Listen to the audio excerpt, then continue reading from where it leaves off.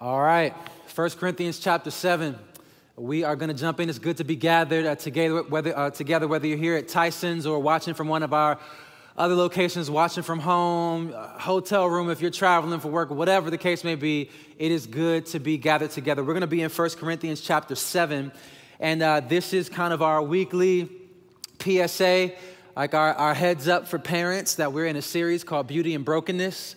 It's a series about sexuality, singleness, and dating. And so if you're just jumping in here with us, maybe you're watching and you got your kids with you, you're here, you have your kids. We are addressing some topics that can be sensitive and kind of talking about some concepts that can be sensitive around those topics, but we have decided we're going to keep it on the PG side of the spectrum. And today we're talking about singleness, so shouldn't be too bad, but I do want to just give you a moment if for whatever reason it's not something you're comfortable with having your child there. Feel free to just kind of pause and come back to it later. Or if you're here, you can put your little old school Baptist finger up and just slip out if you want to, but things will be pretty clean. So 1 Corinthians chapter 7 is where we are going to be. And to everybody who is single, God has a word for you today. Don't have sex. Let's close in prayer. Like, that would be an extraordinarily frustrating sermon. And yet, it's a pretty solid summary of what so many churches have taught about singleness.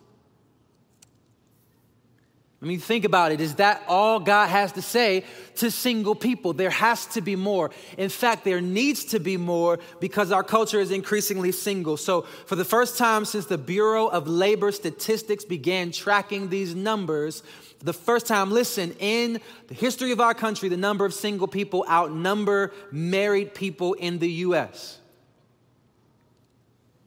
More than 50%, more than half of American adults are single. In 1950, that number was around 22%. That's from 2012, so it's probably even higher now. Eric Klinenberg, a sociologist who studied this in his book Going Solo, said that these numbers represent, listen, the biggest demographic shift since the baby boom right after World War II. A 2014 Pew report estimates that by the time today's young adults reach the age of 50, about 1 in 4 of them will have never married. 1 in 4. One writer called 2021 the age of the single. It was better than the age of the pandemic. Hopefully we're coming out of that. And when we think about single people, we tend to just think about one particular demographic, but there are unmarried people across a variety of situations. So young singles, that's typically who we think about when we think about the single life, whatever that means. There's teenagers who feel constant pressure to date, singles who are quote unquote getting older, which is actually true about everybody, but I get it. Singles who want to get married, singles who never want to get married, singles who are too busy to even to really give it that much thought until concerned family members just interrupt Thanksgiving dinner with those, so when are we going to settle down conversations. Why do they always say we? So when are we going to settle down? We can leave right now. Like, we can take a plate and leave my house. I know that's how many of us feel. There's people who are single because of divorce. We talked about that last week. Men and women who are widowed, single parents. And as we've talked about earlier in this series, there's people who wrestle with gender and sexuality, and that kind of has them in unwanted, in many cases, singleness. And before we dive in, we've pulled together a host of different resources related to sexuality, singleness, and marriage. You can get all those resources for free at our website, mcleanbible.org/sexuality. We hope those resources will be helpful for you. But I want you to just think about this for just a second. If you're single, there's 3 ways to see the single life. You can see singleness as convenience. This is how singleness is often viewed in more individualistic cultures or more secular parts of the country, like where we live here in the DC metro area. You can see singleness as a curse. This is how singleness is often viewed in more traditional cultures or more religious parts of the country like the Bible Belt. And I want to challenge you to view singleness in a different way, in a biblical way. According to Scripture, God invites us to see singleness not as convenience or a curse, but as a calling. Now, just hold on for a second, because I know as soon as I say that, some of y'all are like, that calling can go to voicemail.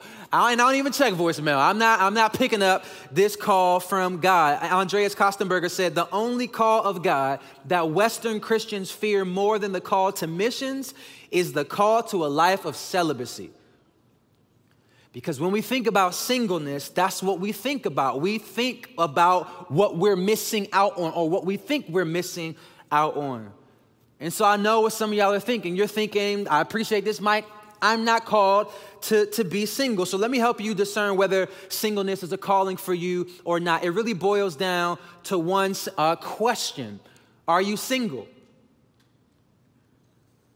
If your answer is yes, then singleness is a calling for you. Now, before you walk out or log off, let me just be a little bit more clear. I'm not talking about calling as this permanent, undeniable, irreversible, divine fate, okay? When I say calling, and we'll see this in this text in 1 Corinthians 7, when I say calling, I'm talking about an invitation from God to live out the purposes that he has for you in this season of your life, however long that season is, that he has purpose right where you are. And so I'm not asking you, and I don't think God is necessarily asking you to give up your desire for marriage. I'm asking you to say this at the end of this sermon. If you're single, if you're watching this, I'm asking you to say with open hands and an open heart, God, use my singleness however you want. Whether it's for a season or it's for a lifetime, God, I am surrendering my singleness to you. Use my singleness, God, however you want. Because listen, here is the reality. Listen, and I want to encourage you if you're single, but I also want to lovingly challenge you. Listen, singles, God wants all of your life, not just your sex life. He wants all of your life, not just your sex life. And so if you're kind of living the typical Christian single life, which is basically just avoiding premarital sex, then you are living beneath the call of God on your life for this season. You are missing out on experiencing the fullness of what God has for you. And I want to challenge you, and hopefully in an encouraging way, because I think Paul points out 3 things that can hold you back from living out the calling God has for you in your singleness. And married people, I know you might be tempted to zone out, but I want to encourage you. I heard somebody laugh. I want to encourage you to lean in. And I don't want to just encourage you to lean into this so that you can like send the passive aggressive email to your single friend. I heard a sermon on singleness and I thought of you. Please don't say that. On behalf of single people worldwide, please don't send that email. I'm inviting you, I'm encouraging you to lean into this sermon because listen, the fact of the matter is marriage problems are typically just single problems that got smuggled in.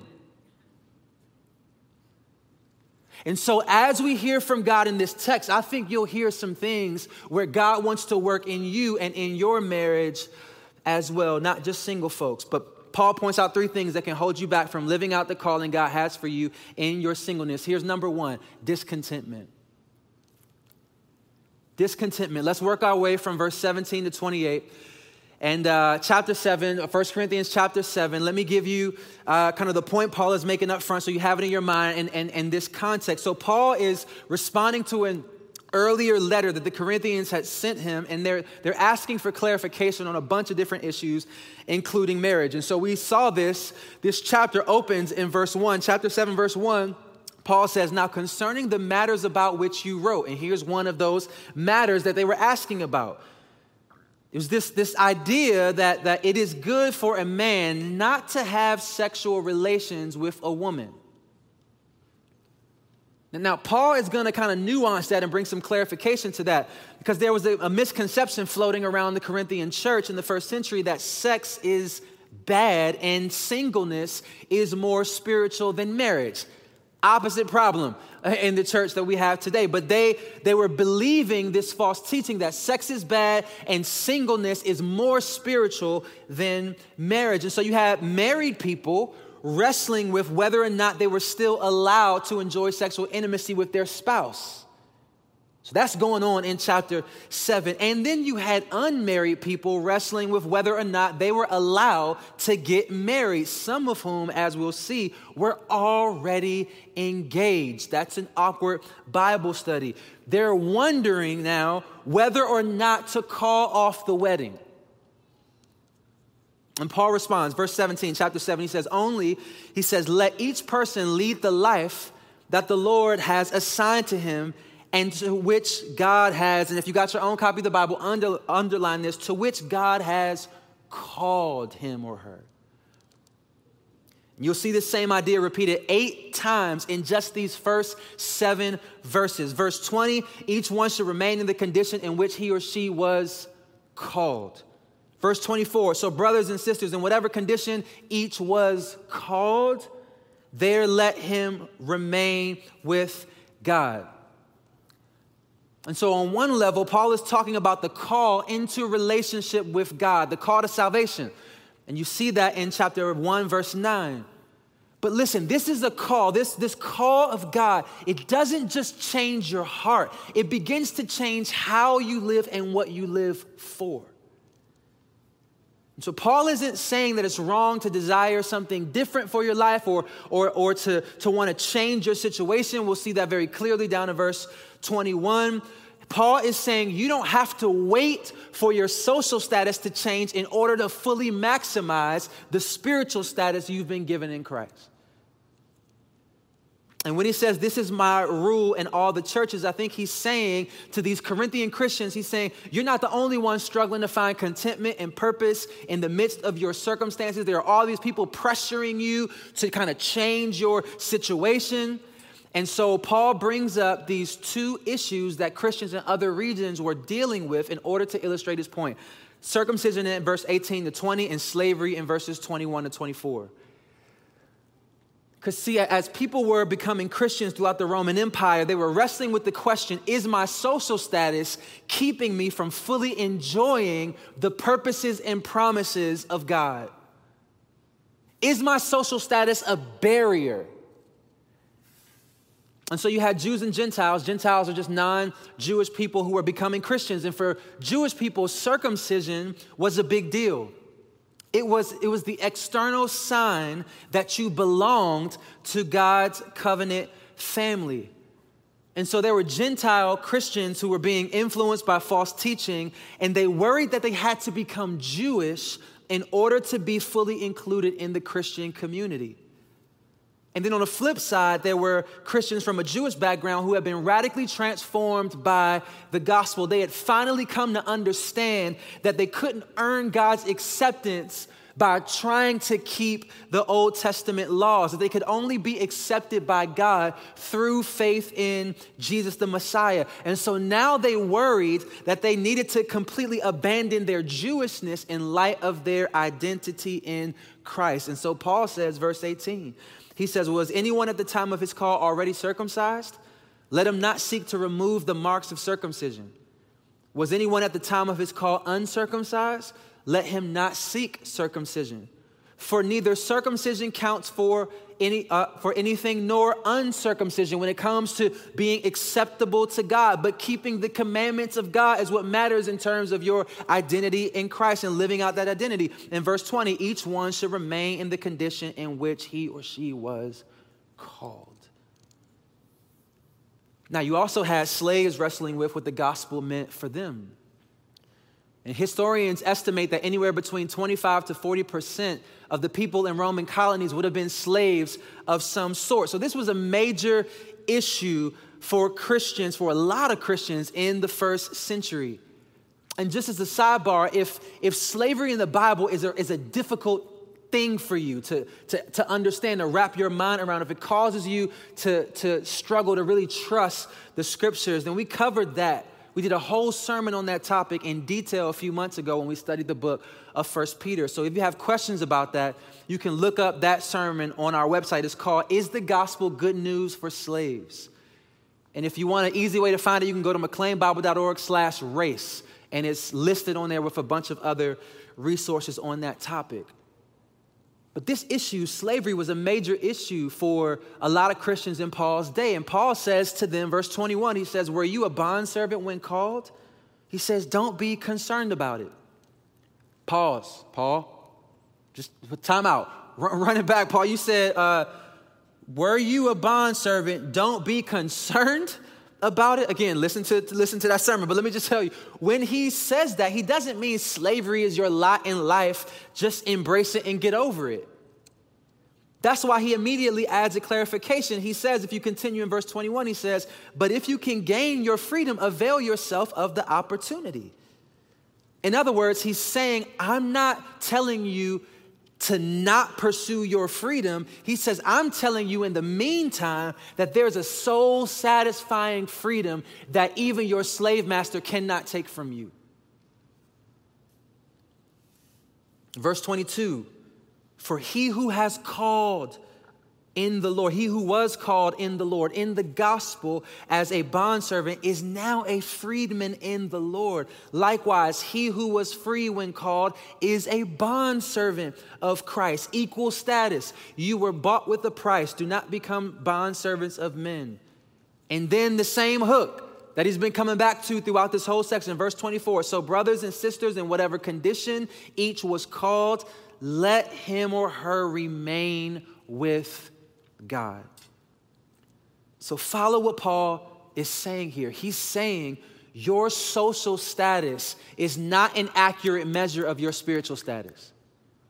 He's saying your social status is not an accurate measure of your status in the kingdom of God.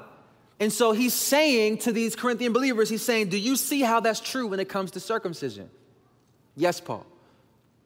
Okay, do you see how that's true when it comes to slavery? That's a tough one, but I'll take your word for it, Paul. And so Paul says, okay, so then now I want you to apply that to your marital status.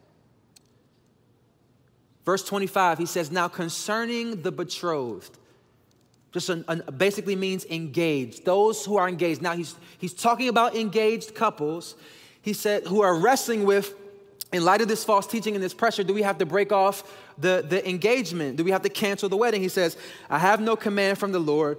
He says, but I give my judgment, my pastoral recommendation as one who by the Lord's mercy is trustworthy. He's saying, I don't have a direct quote from Jesus on this specific situation, but I want to give you some wisdom.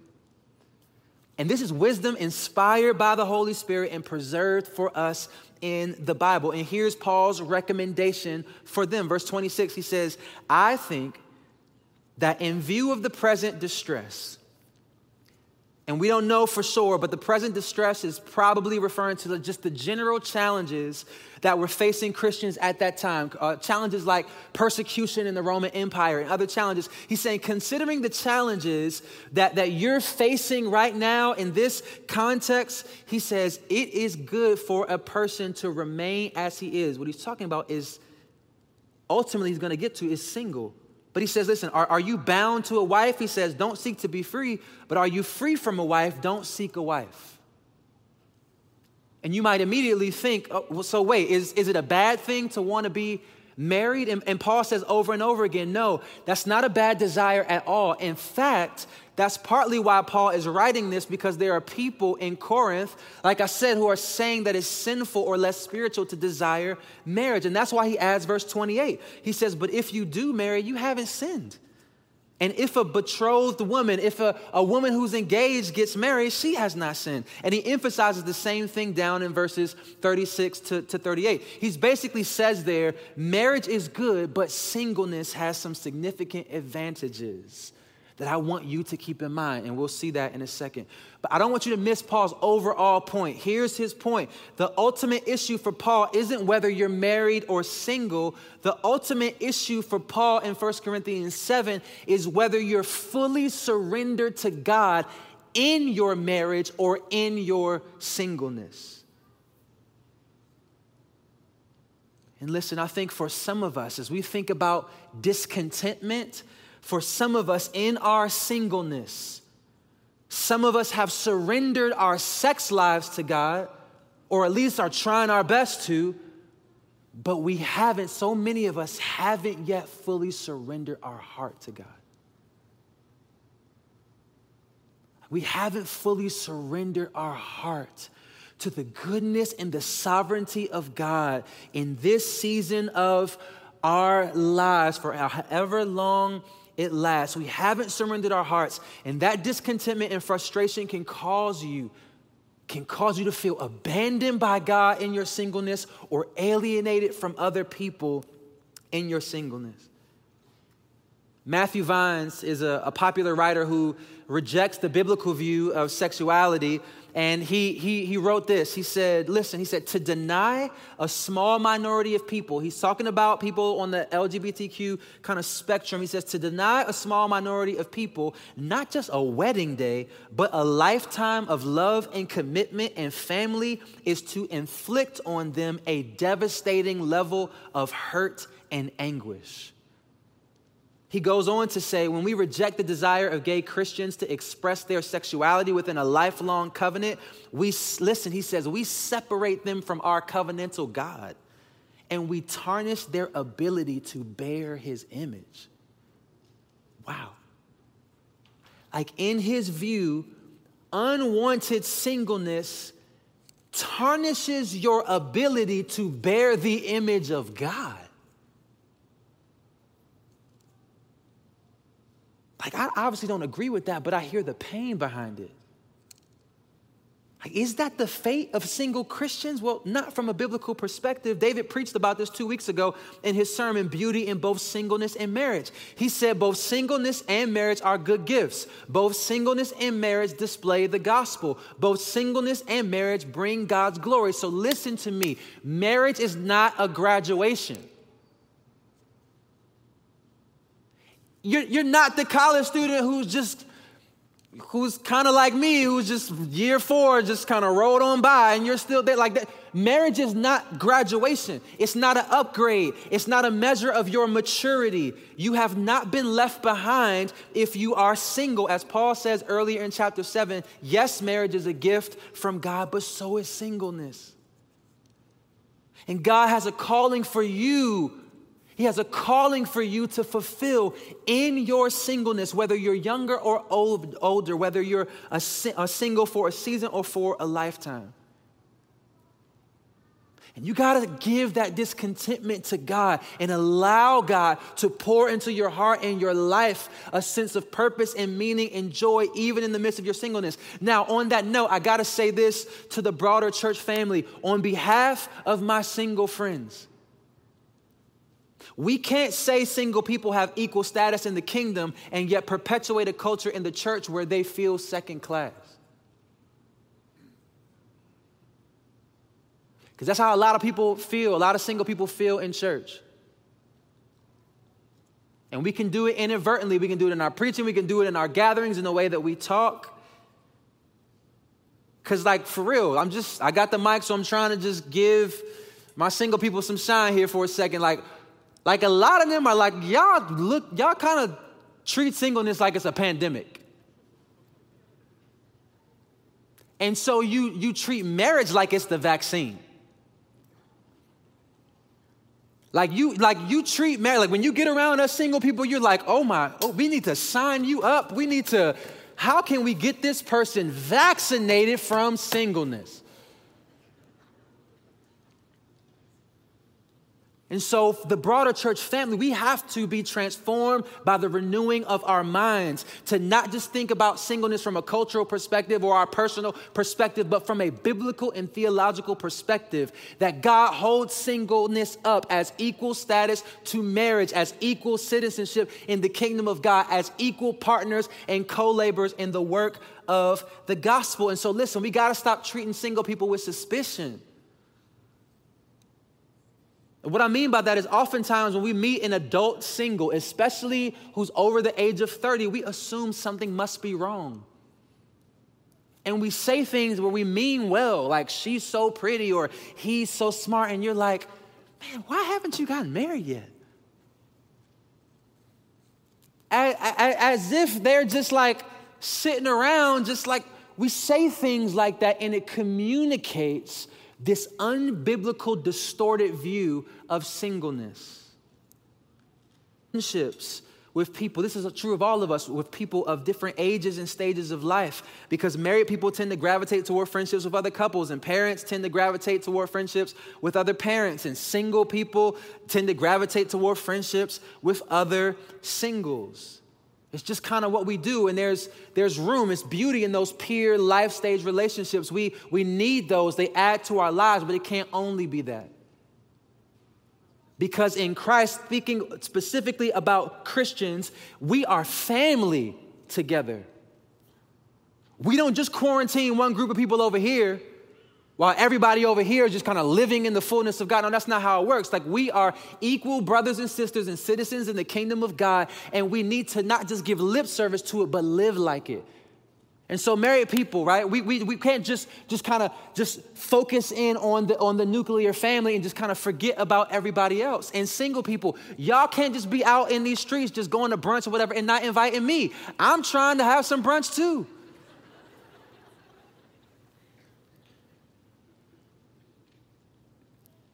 One single writer, a Christian single writer, says, although Christian discipleship is costly, it need not be lonely. He says, our culture has become fixated on sex, but sex and romance are not the same as love. And he goes on to talk about how God has designed church family and friendship in order to satisfy our God-given desire for love. And I'm not saying it's the same. I'm not saying that will satisfy your longing for the kind of covenant marital love that you desire. What I am saying is that you don't need to, like Matthew Vine says, live a life condemned to a lack of love. And we as a church family can create an environment where that is actually true. Discontentment will hold you back from living out the calling God has for you in your singleness. Here's the second thing, and we got to move faster, worldliness. Worldliness will hold you back from living out the calling God has for you in your singleness. Now that word worldliness, it brings up all kinds of ideas, right, based on your background. It's a very churchy word. So if you're new to church, that may not make a whole bunch of sense. Dictionary.com defines it as, this was funny, the quality of being experienced and sophisticated. That's not what I mean by worldliness. For people with a fundamentalist background, the term worldliness has to do with anything that's not explicitly Christian. So there's a firm line between the sacred and secular, and the two should never meet. So no secular movies or music or fashion, just long skirts, ancient hymns, and left behind movies. That's all we got in fundamentalism. For most Christians, though, worldliness just means sinfulness. And that's definitely a part of worldliness. But listen, you can live a moral life and still be a worldly Christian. You say, how? What do you mean? Because broadly speaking, worldliness is a philosophy of life. It's a philosophy of life that says the things of this world are the most important things in life. It's YOLO. It's get the bag. It's carpe diem. It is the things of this world are the most important things. The things of now are the most significant things for me to pursue. It's living as if this world is all there is. And so in that sense, worldliness is not just sinfulness. Worldliness is also short-sightedness. And that's Paul's concern here in verses 29 to 30. Or if you look back in verse 28, he says, yet those who marry will have worldly troubles, which he'll explain down in verse 32. And he says, and I would spare you that. He says, this is what I mean, brothers. He says, the appointed time has grown very short. And then you see at the end of verse 30 where he says, for the present form of this world is passing away. And when Paul says the appointed time is short, he's talking about the time in between Jesus' first coming and his second coming. He's saying, listen, y'all, here's some good news right here. He's saying that the life, death, and resurrection of Jesus has kickstarted the next phase of the kingdom of God. That in the atoning work of Jesus, in the sending of his Holy Spirit, something dramatic has happened.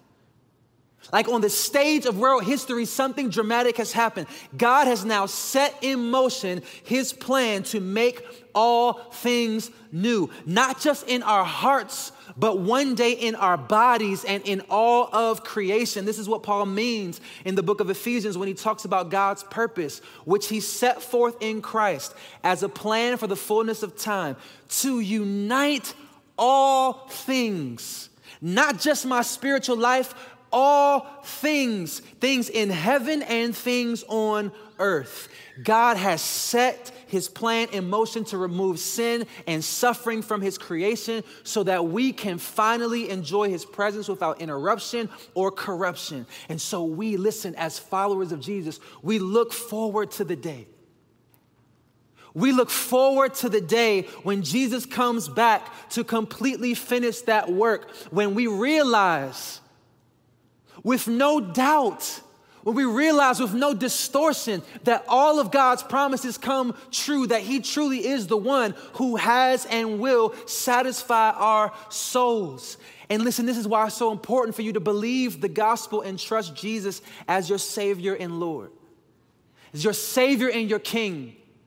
Because the good news of the gospel is that Jesus is the risen, resurrected Lord. He is reigning and he is coming back again. He's coming back again to make all wrong things right. He is coming back again to fulfill everything that we desire for good in this world that constantly disappoints us. He will satisfy it and fulfill it and complete it in ways that we could not possibly imagine. Jesus is coming back, but he's also coming back as a judge. He's coming back as your judge. Because you and I, we have sinned against the holiness of God, and we deserve his punishment and his judgment, and it separates us from God. And God is a man of his word. He will fulfill his promises. When he comes to judge, there will be no excuses. He's not grading on a curve. Your good works are not going to outdo your bad works. You will stand before him in the nakedness of your sin, and you will receive God's judgment and condemnation. This is what God promises to do. But the good news is that he doesn't want you to face his judgment. He wants you to face him with joy. And the only way that happens is not because of anything you do, but what he has done in sending Jesus to die in your place on the cross for your sins. And Jesus rose from the grave to secure eternal life for every single person who would trust in him. So it doesn't matter what you've done or what your status is or what you wrestle with. You do the same thing I had to do. You humble yourself before God. You believe his diagnosis of your sinful condition, and you turn to him as the only cure for that sinful condition, that Jesus is the only one who by his sacrifice can forgive you of your sins. He's the only way you can go to heaven. He's the only way you can enjoy eternal life and have a relationship with him. And I want to invite you today to turn from sin and trust in Jesus. And when you do, when you're born again through faith in Jesus, then it begins to change everything. All of a sudden, your hopes and dreams and joys are no longer confined to the limitations of this passing world. And it changes how you see all the things of this world. It changes the way you see relationships. That's why Paul says in verse 29, he says, from now on, let those who have wives live as though they had none. It changes the way you see your circumstances. Verse 30, he says, and from now on, let those who mourn as though they were not mourning, and those who rejoice as though they were not rejoicing. It changes the way you see your career and your possessions. He says, let those who buy as though they had no goods, and those who deal with the world as though they had no dealings with it. For the present form of this world is passing away. Listen, Paul is not saying those things are irrelevant. He's not saying if you're married, don't act like you're not married. What he's saying here is this is what my theology professor put it, and I think this is so good. He says, what concerns Paul is if the things of this world cause one to forget the world to come. Listen to what he says. He says, for every present reality is a shadow compared with the substance to come.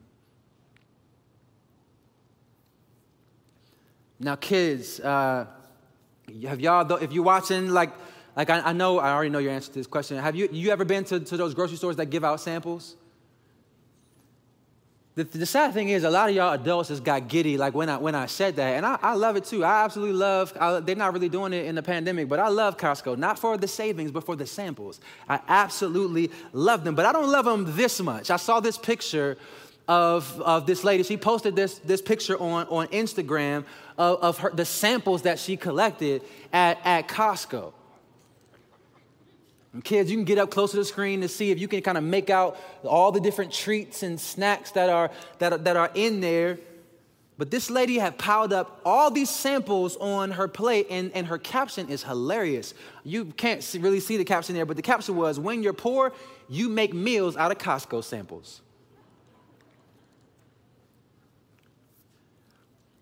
And I think what Paul is saying in verses 29 to 30 is Christians don't live like you're poor.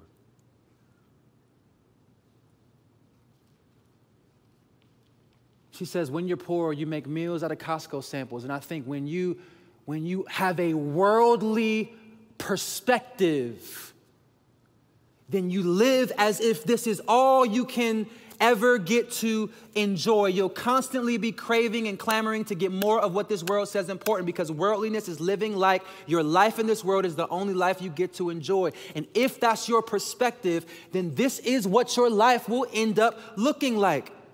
Like this frantic collection of things that were never designed to ultimately satisfy you. Samples were never designed to ultimately satisfy you.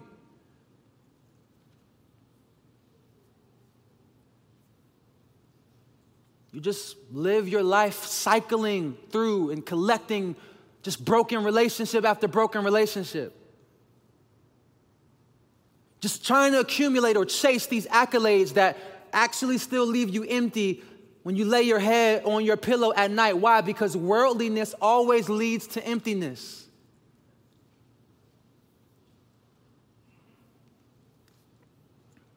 Listen to me. If you are in Christ, you are not poor. You are not deprived. You are not incomplete. Yes, the good things of this world are really good. But the good things of this temporal world are merely advertisements of the eternal goodness of God. They are samples of the goodness of God that He wants you to enjoy now and for all of eternity. And the difference is that God is not trying to get you to buy something. He's inviting you to enjoy what He's already purchased for you. And when you really grasp the fact that this world is temporary, but God's kingdom is eternal, it changes your singleness. It frees you up to enjoy God's good gifts without turning them into idols. And it frees you up to see that there are things that God is inviting you to focus on that are honestly more important, more eternally significant than whether you're married or single and what your mom thinks about it. Yeah, moms. Which sets us up for this last point. As we prepare to close, what will hold you back from living out the calling God has for you in your singleness? Discontentment, worldliness, and number 3, self-centeredness.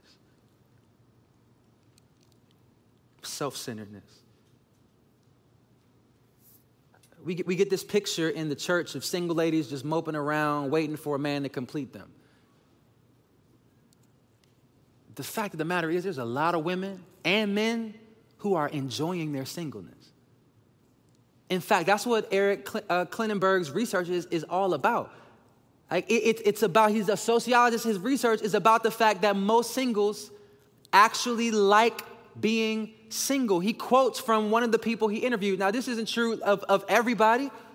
This isn't saying singleness isn't difficult, that there's not seasons of discontentment, but he's saying on the whole, when you study the research, increasingly so, singleness are really out in these streets just living life. You know what I mean? And so this is what one person said in his research. They said living alone helps us pursue sacred modern values, individual freedom, personal control, and self-realization, whose significance endures from adolescence to our final days. It allows us to do what we want, when we want, on our own terms. It says it liberates us from the constraints of a domestic partner's needs and demands and permits us to focus on ourselves. And is that your view of singleness? that it permits you to focus on yourself. Like when you think about singleness, all you think about is the degrees that you can get and the vacations that you can go on and how late you can sleep on the weekends whenever you want. And I know you probably got to walk the dog and all that type of stuff. I know singles have responsibilities too. I know, especially in the D.C. area, singles are busy working 60-hour jobs and all of that. This is not a caricature of singleness. But there is this worldview that says, I want to stay single so that I can focus on myself. And here's the thing. When we start following Jesus, singleness is not merely an opportunity to focus on ourselves because we surrender our singleness to the lordship of Jesus. So don't allow the single life to become a selfish life. And that's why Paul says, verse 32, he says, I want you to be free from anxieties. And he's not talking about clinical anxiety. He's talking about the day-to-day stress that comes from family responsibilities. And watch where he goes with this. He says, the unmarried man is anxious about the things of the Lord, how to please the Lord. But the married man is anxious about worldly things, how to please his wife. And his interests are divided. And the unmarried or betrothed or engaged woman is anxious about the things of the Lord. Look at this, how to be holy, in body and spirit. That's in her behavior and her heart. But the married woman is anxious about worldly things, how to please her husband. He says, I say this for your own benefit, not to lay any restraint upon you, but to promote good order and to secure, listen, your undivided devotion to the Lord. Now listen, those are the primary goals for every Christian.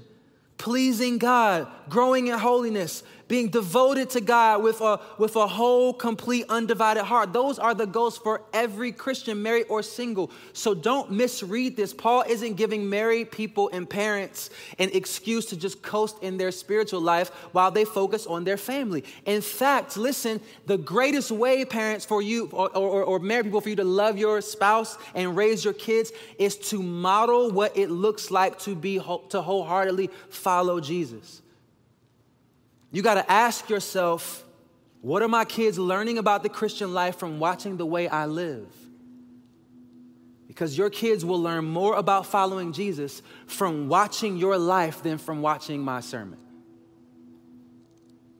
So yes, married people should also be growing in holiness and active in ministry. But Paul is just acknowledging the reality that when you're married, and especially if you have kids, you're limited in how much time and energy and money you can devote to ministry outside of your family. And in that sense, Paul is saying singleness is an incredible opportunity to invest in things that require more flexibility.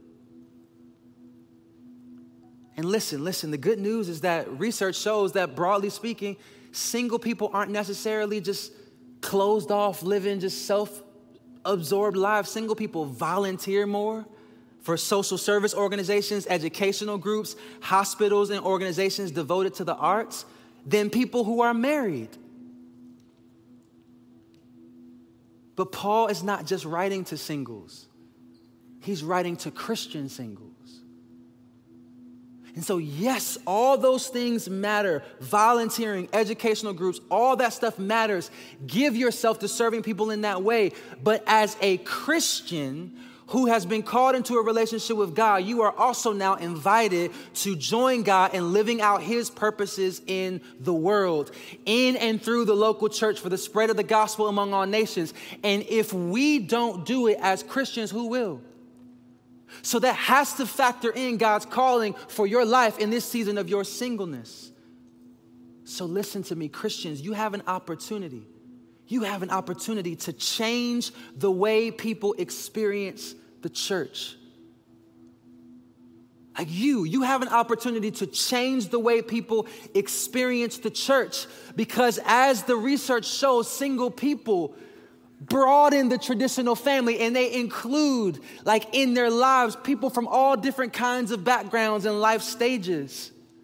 While married people tend to just focus on their nuclear family. You know what that means? It means singles, you have an opportunity in the local church to change the culture so that this feels like family for people of all different kinds of life stages and ages and stations in life. you can help lead us in that. Don't just lead in every other sector of society and leave leadership in the church to married people. We need you to lead us in becoming the kind of family that God designed us and desires us to be. And single people, Christian singles, you have an opportunity to advance the gospel. Listen, in hard to reach places. Because for married people, every single decision we make, we have to consider our spouse or our kids in every single decision that we make. But you have flexibility to say, God, I'm surrendering my singleness to you. It's not that we don't surrender our marriage, but you have this unique flexibility by God's design in order to live out his calling in this season of your life. And I want to challenge you, if you are a Christian and you are unmarried, I don't care how young or old you are, I want to challenge you to see this as an opportunity for you to leverage that for the spread of the gospel. And so one practical thing I want to encourage you to do as we prepare to close, I want you, and this is true for all of us, everybody in our church, everybody watching, but specifically want to challenge those of you who are single. Man, I want you to lock into Secret Church in April. Secret Church is a gathering that Pastor David Platt is going to be teaching. It's like 5 or 6 hours long, and I've been to all of them, and it's amazing. And what he's teaching about is the great imbalance and talking about the fact that so much of the resources of the church that go toward missions goes towards areas that have already been reached, that are already flooded with resources.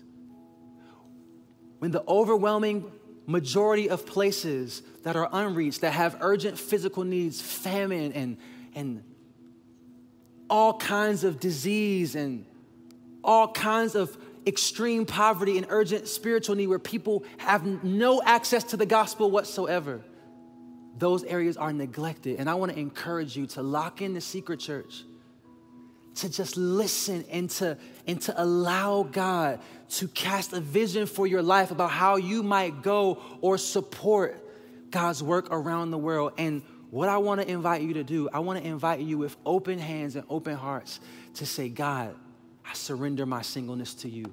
I don't care if you're 17 years old or you're 72 years old, to say, God, I surrender my singleness to you. Like, I am not my own. I've been bought with a price.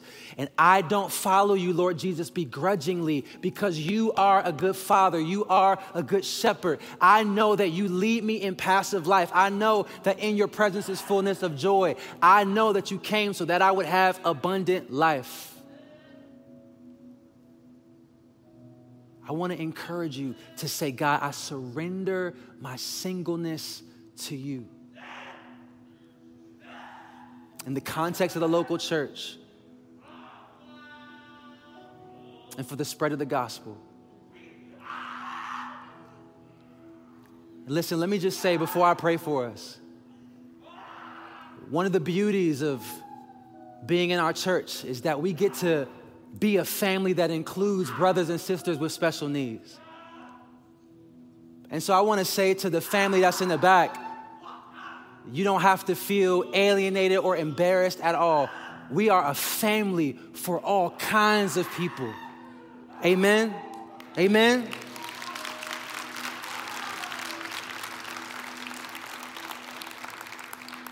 So we rejoice at the privilege of being that kind of family for all kind of people in whatever age or life stage or ability or whatever. And singles, I want to invite you to help lead in that. Let me pray for us. I want to pray for us. And as I pray, I want to give you an opportunity, if you have never done it, to put your trust in Jesus, to surrender not just your singleness, but your whole life to him. And as I pray, if you are a follower of Jesus, I want to invite you, maybe even literally with open hands, to say to God, I'm surrendering my singleness to you, God. I'm releasing my plans for my life because I want your plans for my life. And if you're married, I want you to do the same thing. God, we open our hands and our hearts to you. We surrender ourselves to your good will, God, your wise sovereignty. That every single one of us, parents of special needs, kids and people who are married and in difficult times, and singles who are trying to kind of figure out your will and plan, Lord, in all these different ways, Lord God, we surrender ourselves to you even when it's difficult and even when it hurts. God, I pray you would help us by your grace and by your power to live out the calling, the various callings that you have for us in this particular season or situation, God. And for those who now, Lord, sense in their heart, God, that you're calling and drawing them maybe for the first time, Father, I pray, Lord God, that you would save them, that as they cry out to you, Lord God, that as they confess their sin to you, Lord, that as they confess their trust in Jesus, his death and resurrection is the only way to be saved and forgiven of their sin. Lord, I pray that you would save them, that you would change them, God. And God, that you would invite them to step into the calling that you have for their life.